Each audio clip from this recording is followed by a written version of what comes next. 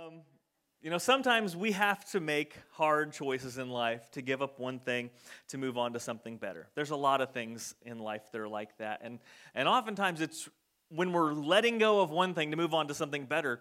We have to have our hands pried off of that first thing because we don't realize what's next, or at least how good it's going to be. After my first 2 years of college, I had been moving towards getting a degree in biology. I actually did get an associate's degree in biology from the community college I went to. But that whole time, God just working on me to go a different direction, which obviously I did. And I fought it, got all the way through community college, which I'm glad I did. It's good sound. My parents were like, just go through, get your degree. If you feel there's a change that needs to be made, then you can make it, right? Sounds so good. And I was fine with that. And I was fine that, okay, I did my thing. I completed, got a degree. Now I'm going to go on, finish a couple of years of Bible college and maybe see what God has for me then. And that was all good and well until I got the notification from Lincoln Christian, then it was college, now university, where I would be going, that those 2 years of science classes, all of the anatomy, microbiology, botany, and other various science classes, that those don't transfer well to a Bible college where they have you take one science class. And so I found that in transferring, I was going to lose over a year of credits.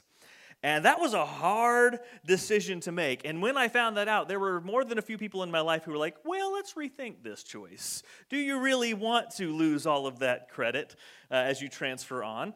Namely, my parents who paid for all of those science classes and footed the bill along the way. But that was a tough call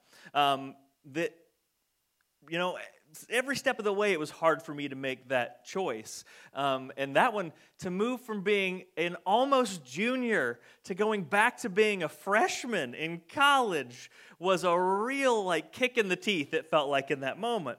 But ultimately, greatest decision, everything I have in my life now was a result of making that choice. Well, today we're going to finish up this series called Giving Up. And we've been talking about the cost of following Jesus. There's no cost to becoming a follower of Jesus and finding salvation through Jesus. But Jesus, when we put our faith in him, we realize he has something way better for us than we would pick for ourselves. And he wants to lead us down a path that leads to greater human flourishing. It's better for us in every feasible way. And so that means, though, that if we truly want to follow Jesus, that we're going to have to change how we live our lives. And we're going to have to give up a lot of things that were considered normal and fine and good up until that point. And as much as that can be scary or daunting to kind of decide, once you start realizing what all you're going to have to let go of to follow Jesus, to truly follow Jesus. Once we realize, though, that with Jesus, every other thing is a win. No matter what you have to give up, it is worth it to follow Jesus. And so throughout this whole series, we've kind of defined this cost of following Jesus by just saying, wait, what did I do? Did I go too far? Oh, I never got to the first. There we go. It says, following Jesus means giving up certain things so we can follow him to better things. And again, sometimes it's hard to realize those things are better in the beginning when you can't quite see the whole pathway. Now, if you've missed any of the things we've talked about so far in this series, I would encourage you to go back. You can watch them on our website, loamicc.com/messages, or you can go to Facebook, to our Facebook page, and watch the whole service replayed. Those are still always there. But I think today, what we're going to talk about is maybe the hardest one yet, because we've talked about giving up kind of control, giving up our desires, saying, okay, God, not what I want, but what you want. And last week we talked about giving up glory and fame and honor and praise and all that stuff so that God could be made more famous through our lives. And those things are all good and well, and everybody is probably fine with that because, you tell people, you know what, I do need to give up more glory. You know what, I do need to let God have a little more control over my life. Yeah, you know what, I do have some desires in my heart that God's way is better. It's easy for us to say those things, and there's really no way that anyone could come along and be like, have you done it? Did you do it? Did you give up more glory this week? Were you able to say God's will, not my will, more this week than last week? And it's fine because we can't really measure it. We can't really see the glory leaving our life. We can't really see our desires going away and God's desires getting stronger. But what we're going to talk about today is something that is very measurable and something that we can see leaving our lives as we give it up. That's money. And that's everyone's favorite topic for someone to talk about in church. The thing that hurts the most about giving up money is that you can count every dollar, every penny that goes away. If you're a cash-using person, you count those dollar bills before you put them in the offering box. If you're a check-writing person or you do it online, you can get into your online banking and you can see that money going away. Now, I'm mostly a frugal person who tries to practice financial diligence. In the terms of Dave Ramsey, he says in every marriage there's a nerd and a free spirit. I am the nerd. Almost exclusively, I'm always do we have to spend money on that? Should we buy this? Is it, I didn't have anything hanging on my walls until after we got married. And I lived in that house for like a year and a half and never hung a single thing on the wall. Why would I? It costs money. I don't need anything on the wall. I just sleep and eat there and stare at the TV. I'm not staring at the walls, I'm just the really frugal kind of person.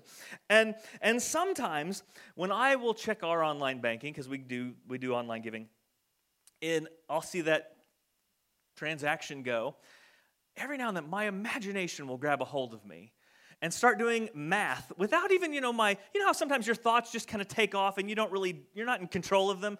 Sometimes my imagination will take control and start doing math and thinking, if you didn't give this money away, here's some things that you could add into your life. Whether it's eating out more. By the way, I would love to never have to grocery shop or cook food ever again. There's something about me when I hear celebrities talk about their chef, then I'm like, what snobs? But I cannot deny that if I had any money, I would have a chef. That's one of the first things I would get. Someone to clean and someone to cook. I think I could think about, the retirement money that we could have, because since I'm the nerd, I think about the future, right? How much retirement money we could have saved away if we didn't give to church. I imagine the cars we have, the vacations we could take. Abby and I have been giving faithfully since we've been married, and this isn't a huge temptation, but again, every now and then, those things that's not a big temptation for me, but every now and then, something catches your attention. I was scrolling through Instagram a while back, and I came across this account where all they do is just share quick little videos of beautiful places in Switzerland. I didn't even know I wanted to go to Switzerland. And I started following that account because, that's really pretty. I didn't know it was that pretty there. The Swiss Alps, it's just stunningly gorgeous. These towns built at the base of these unbelievably huge cliffs and mountains. It's just breathtaking. And now it's if I didn't give that much money to the church, I'll bet I could swing a plane ticket to Sweden. I see a lot of people post family pictures going to Disney World. Abby and I went to Disney World for our honeymoon and loved every second of it. You think, is there stuff to do there when you don't have kids? Yeah, it's way more fun, I think, than if you don't have kids. There was all great restaurants, all kinds of fun stuff to do. And I see people posting pictures, and I'm like, man, I would love to go back to Disney World, and especially with the new Star Wars part that they've added. That looks pretty fun.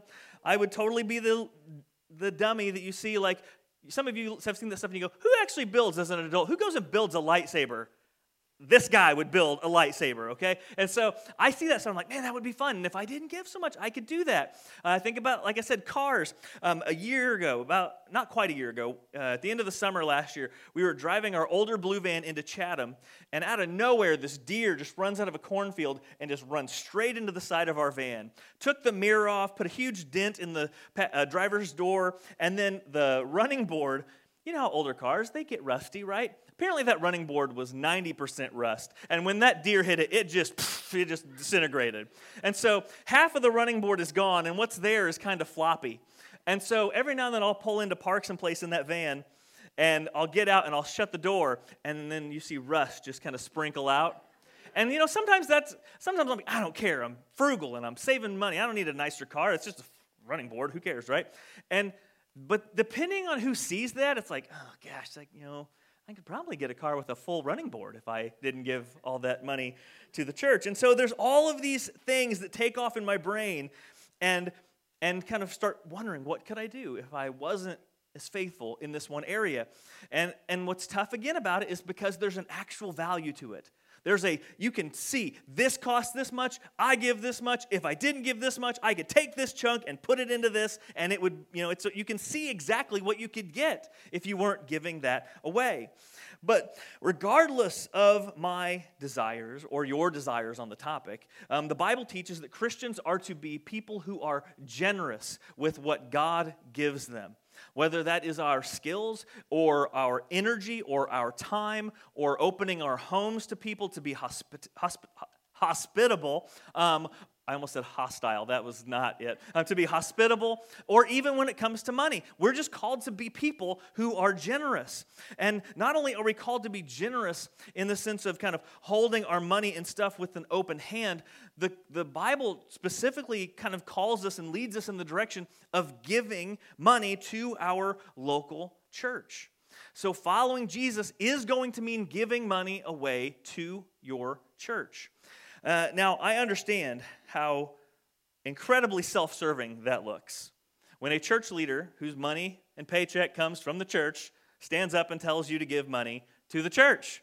And we have been kind of conditioned over the last 50, 60, 70 years by watching televangelists fall and have, big scandals where they used money. And it still happens, where these guys will get up and say, you need to give to my ministry, and if you send in $100, I'll send you this holy water vial that's been blessed and prayed over, and then God will bless you. Or they'll give you some nonsense prosperity gospel stuff, whereas if you throw $1,000 into my ministry, God will give that money back to you tenfold.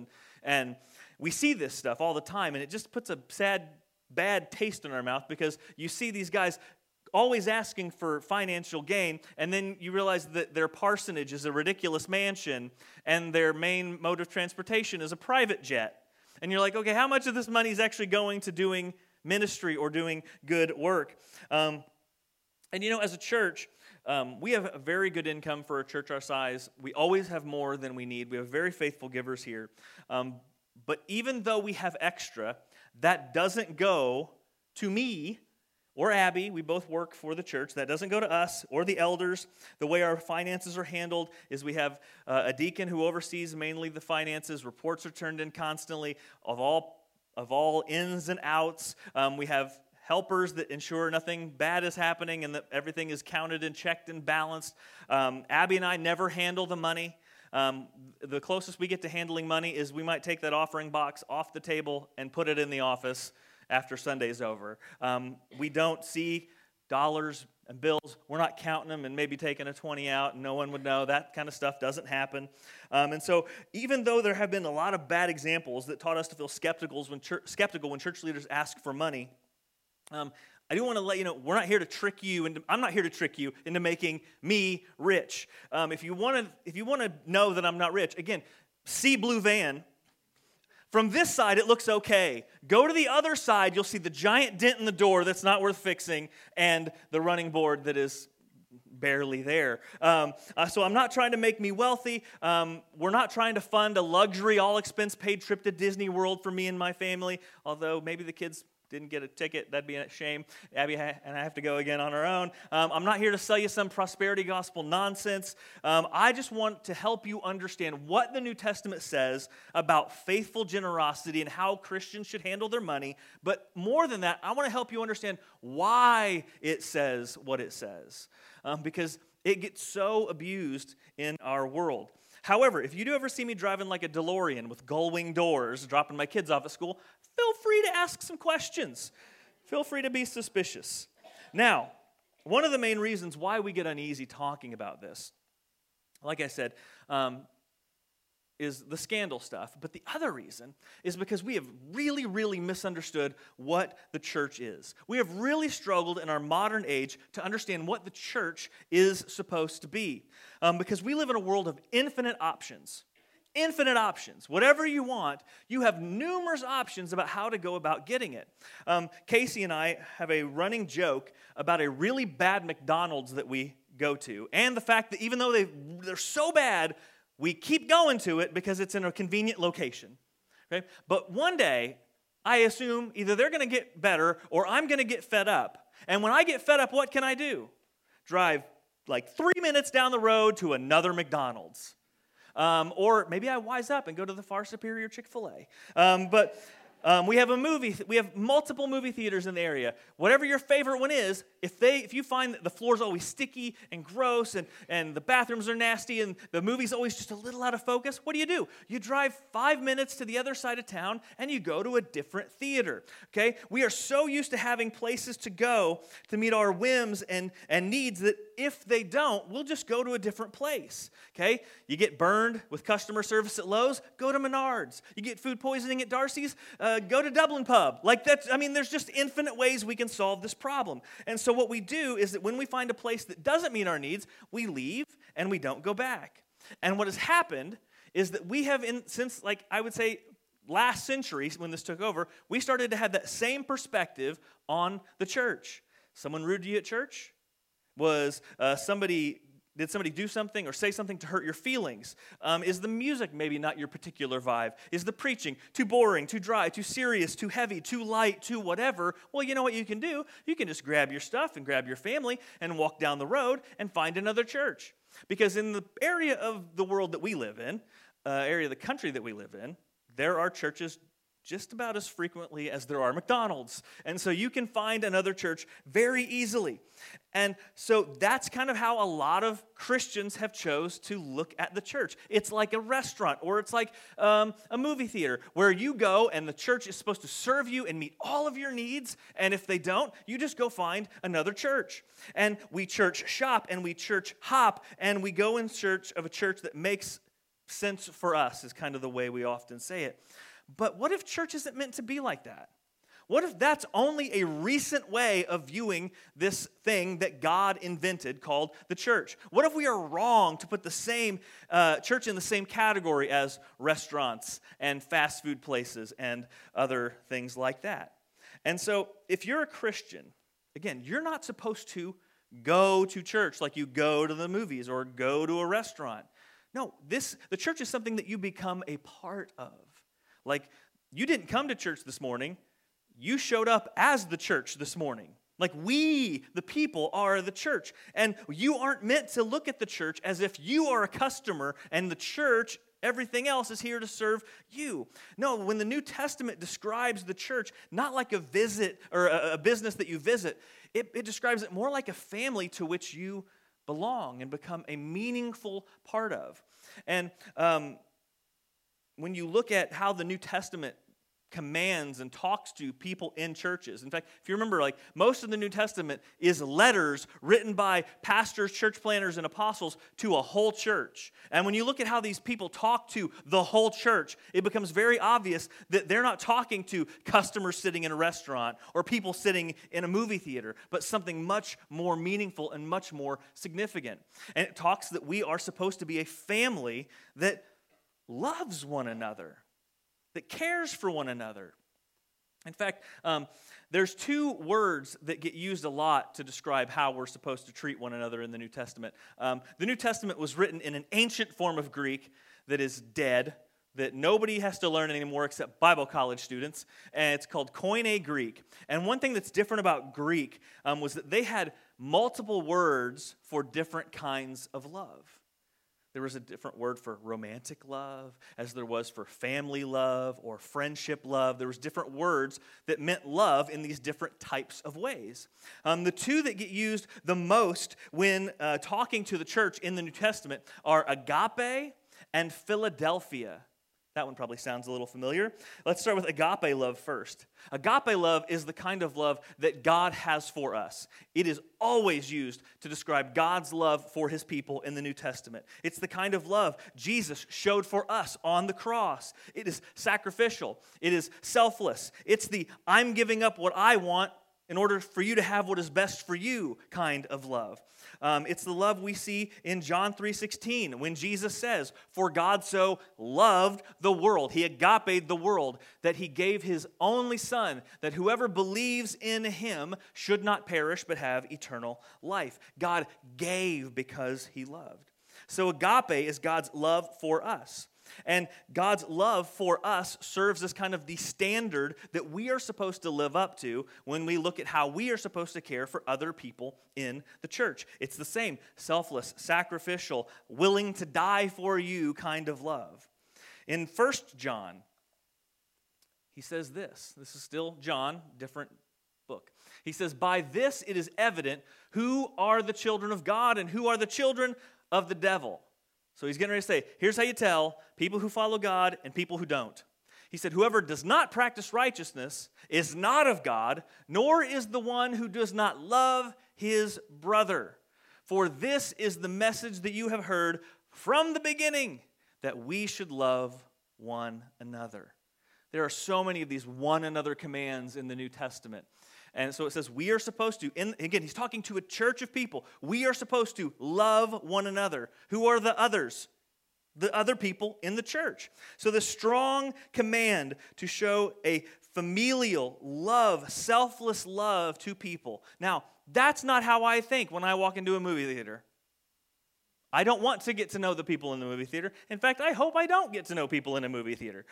When I get on an airplane, I hope I don't get to know the people on the airplane. Like when I go into a restaurant, I don't want to know the people. I just want to have my meal most of the time, right? But when I come to church, there should be this openness about me where I look at everyone here and think, I want to know you, I need to know you, and I need you to know me as well so that we can love one another. We cannot have this disposable mentality when it comes to the church, which a lot of Christians these days have. But this love that we are called to have is a love that forgives when somebody does say something that upsets you. It's a love that shows grace when somebody does do something that is rude and offends you. It's a love that works things out, that serves together. A love that says, I'm willing to give up my preference for the good of the rest of the church. And that's the main type of love. Overwhelmingly, agape is the main love that is just to describe how Christians are to love one another. But the other one that I wanted to bring up was Philadelphia, which you already know what this means because we have a city named after it. Philadelphia is the city of what? Brotherly love. Philadelphia is just two words put together. Philos, which is a type of love, and adelphos, brother, the love of a brother. Okay? I looked up the definition this week, I loved it because it said Philadelphia is literally you having the kind of love that you have for someone who came out of the same womb as you. Okay, that's pretty clear. Okay, yeah. It's brotherly love, like the kind of love you would have for someone in your family. And this shows up in several places in the New Testament as well. One of those is Romans chapter 10, where it says, love one another with brotherly affection or brotherly love. Outdo one another in showing honor. So it says affection here, but ultimately it's brotherly love. And the word Philadelphia is telling us that, hey, you can't just look at these people as disposable people who come and go out of your life that you don't care for. No, you're supposed to look at these people as if you have a blood relationship with them. Only it's not the blood from your family tree, it's the blood of Jesus that unites us together, who brings us together from different parts of life, different social classes, different skin colors, different nationalities, and we all get brought together and become one new people in Jesus. And so what we see when we look at the New Testament is that churches are not meant to be this rotating, disposable, I'll just find another one that meets my needs, but instead, your church is meant to be your family, your spiritual family that you care about. Now, not if you have a good family, this isn't saying, get rid of them, cut them off from your life, this is your new family now, you don't talk to your family anymore. That's not what this is saying. That's what cults say. But this is just as, no, we look at this like our family got bigger and we have a responsibility to one another. And that the bonds here are meant to be cared for as we care for the bonds of our family, that we are all in this together. And so in this view, so this is the view of the church that we must have. And when you understand that, and you apply that to the background of your thinking, when you get to the passages that talk about generosity and giving money, it makes them make a lot more sense. It's not just one guy up on stage trying to get rich. It's often now a family affair that we need to deal with. So I'm going to give you 2 reasons to give to your local church. And that apply for you in the room, that's here. If you're watching online, maybe now or maybe some other time you stumble across this and you have another church and you just kind of happen to be watching this, you should give to your local church. That's the way this works. I'm not trying to get you to give here necessarily, but you give to your local church. But there are 2 reasons, and we're going to start in one of my favorite passages that describes what life in the early church was like in Acts chapter 2. It's actually the first description we get of church life. And I think it's so beautiful. It's one of my favorites. Acts chapter 2, verses 42. It says, "And they devoted themselves to the apostles' teaching and to the fellowship," meaning the being together with the other people in their church, "to the breaking of bread, eating together, sharing communion together in a meal, and the prayers. And awe came upon every soul, and many wonders and signs were being done through the apostles. And all who believed were together and had all things in common. They were selling their possessions and belongings and distributing the proceeds to all as any had need. And day by day, attending the temple together and breaking bread in their homes, they received their food with glad and generous hearts, praising God and having favor with all the people. And the Lord added to their number day by day those who were being saved." So we see here this early bonding of Christians in the church family. And what you start seeing is immediately, again, this is like the day the church started, like from the get-go, what you start seeing is a radical desire to eliminate needs in the church, to meet the needs of anyone in the church who had any need whatsoever. And what's interesting, again, and what has always been true of the church, I already said this, there were people who were coming who were at the top tier of society. There were people who were coming in who were homeless and had no idea where they were going to get food that day or if they were going to get food that day. And so we had people who had more giving so that those who had none could have something. And this was an amazing desire to reach out to those and in a sense, correct some of the brokenness in the world. To say, I'm going to be the presence of Jesus coming in here to fix what has gone wrong. You see, homelessness, hunger, those aren't things God wanted in his world. And so the church gets to come into the lives of those in their church family and start meeting some of those needs. And so one of the reasons why Christians should give to their church is because Christians have a responsibility to care for one another. In a healthy family, all the burdens are shared. When kids are upset, kids are hurt, mom and dad hurt too.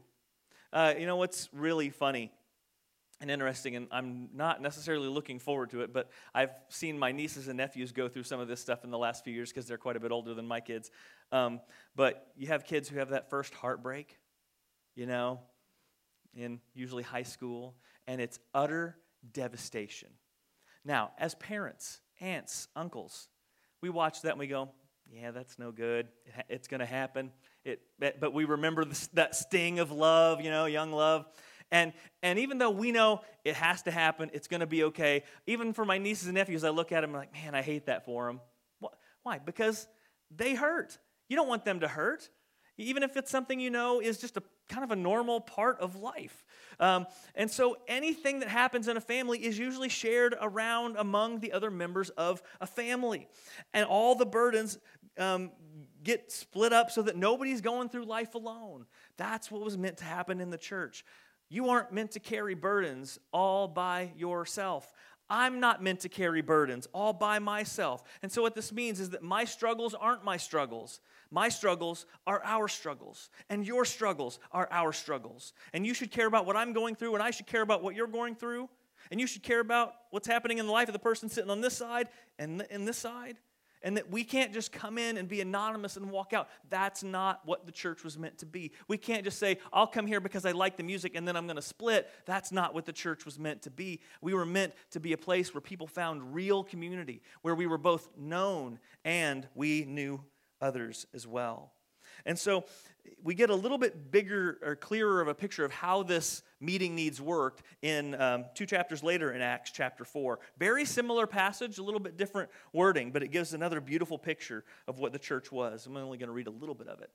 Acts 4:34 says, "There was not a needy person among them. For as many as were owners of lands or houses sold them and brought the proceeds of what was sold and laid it at the apostles' feet, and it was distributed to each as any had need."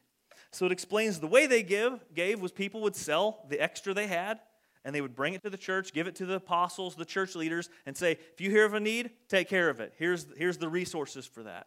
Now that's nuts. That is not how we think today. Like, can you imagine someone being like, hey, you know what, I heard somebody's house was in bad shape, and you have a farmer say, I heard somebody's house was in bad shape, so I sold off some of my farmland so that we could fix it up their house?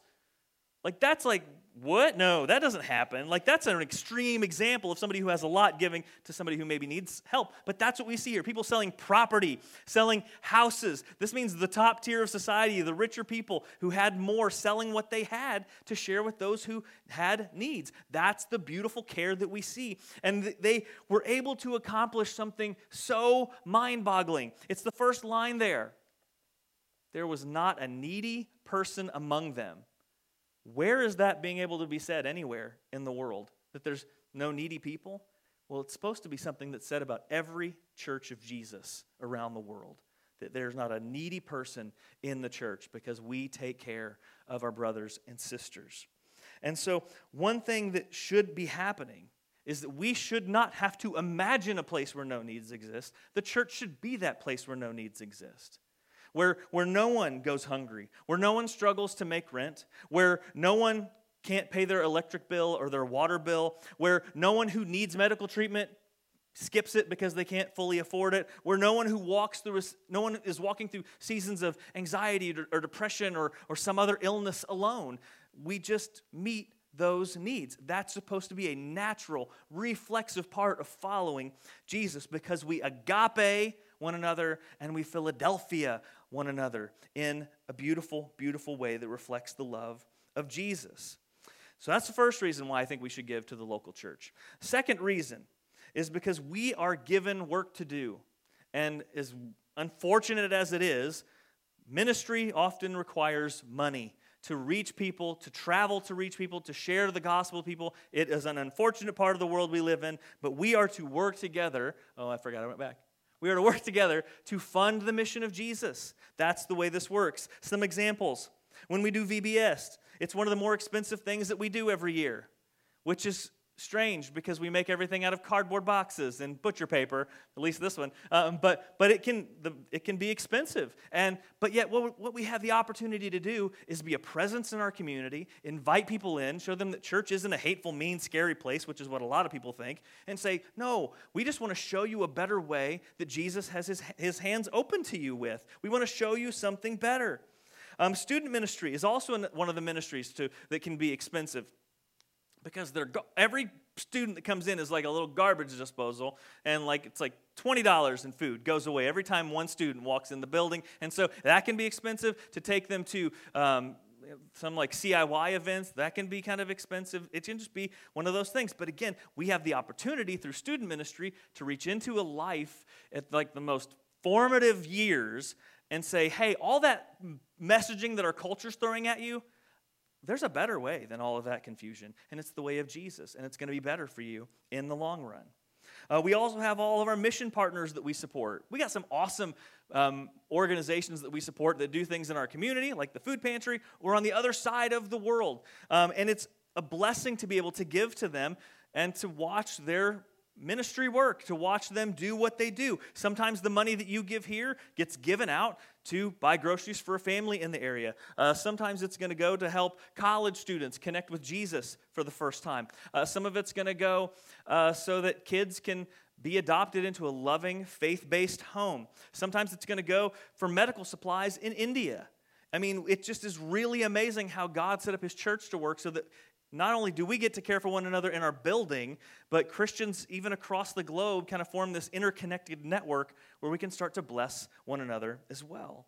And so when we talk about why we as Christians need to give to our church, I'm not coming at this from a self-serving angle. Yes, there are plenty out there who make lofty promises of miraculous healing if you just put a little more in their collection, or something like that. But then it looks like you're spending your money on fancy suits and ridiculous mansions. But that's not what's going on here. Those people are wrong that do that. They are wolves in sheep's clothing, preying on others for their own benefit. But the real churches of Jesus simply want to share the love of Jesus, whether that is by taking care of the needs of those in their midst or by showing that love in the various ways that we can in our community. And so Jesus was generous to us. He held nothing back in his generosity for you and for me. He was willing to give his life and die on a cross so that we could have eternal life and eternal riches forever and ever and ever. He gave everything for us. And so now when we follow in his footsteps, we are called to actually follow in his footsteps and be people of radical generosity, whether that is with our time, our energy, our stuff, and even our money. But money's always going to be one of the harder things to give away. That's probably why Jesus talked about money more than he did heaven or hell, which we don't like to think about. But the reason he did is because I don't want to give away my money. That Switzerland trip is calling my name. Standing under that half a mile tall waterfall, feeling the mist on my face. There's a part of me that wants that. My desires want that. But Jesus wants me to desire better things. Yeah, maybe someday I'll end up going there, maybe. But that shouldn't be my goal. My goal should be something better. And so the collective generosity of a church, when you put it together, even a smaller church like ours, when we put our collective generosity together, it becomes a powerful thing. The power to ensure that everyone is cared for properly, and the power to continue our mission to reach the world for Jesus. Let's pray. Father, we are so grateful that we get to follow in the image of Jesus, that we get to be a people who are generous.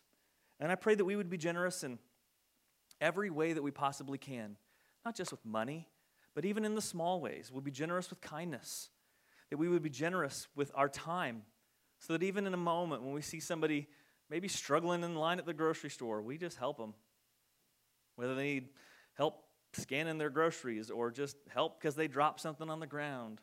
Or it's a mom who's got a rowdy kid and they just need somebody to take a minute and just give them a hand. I pray that we'd be generous. And I pray that every moment of our lives we would just desire to give ourselves away, because that's who we follow. We follow Jesus, who gave himself.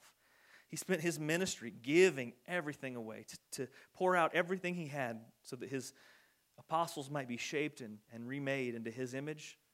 He gave everything he had so that people would be healed and know the grace and mercy of your love, rather than the hard, unforgiving rules of the Pharisees of the day.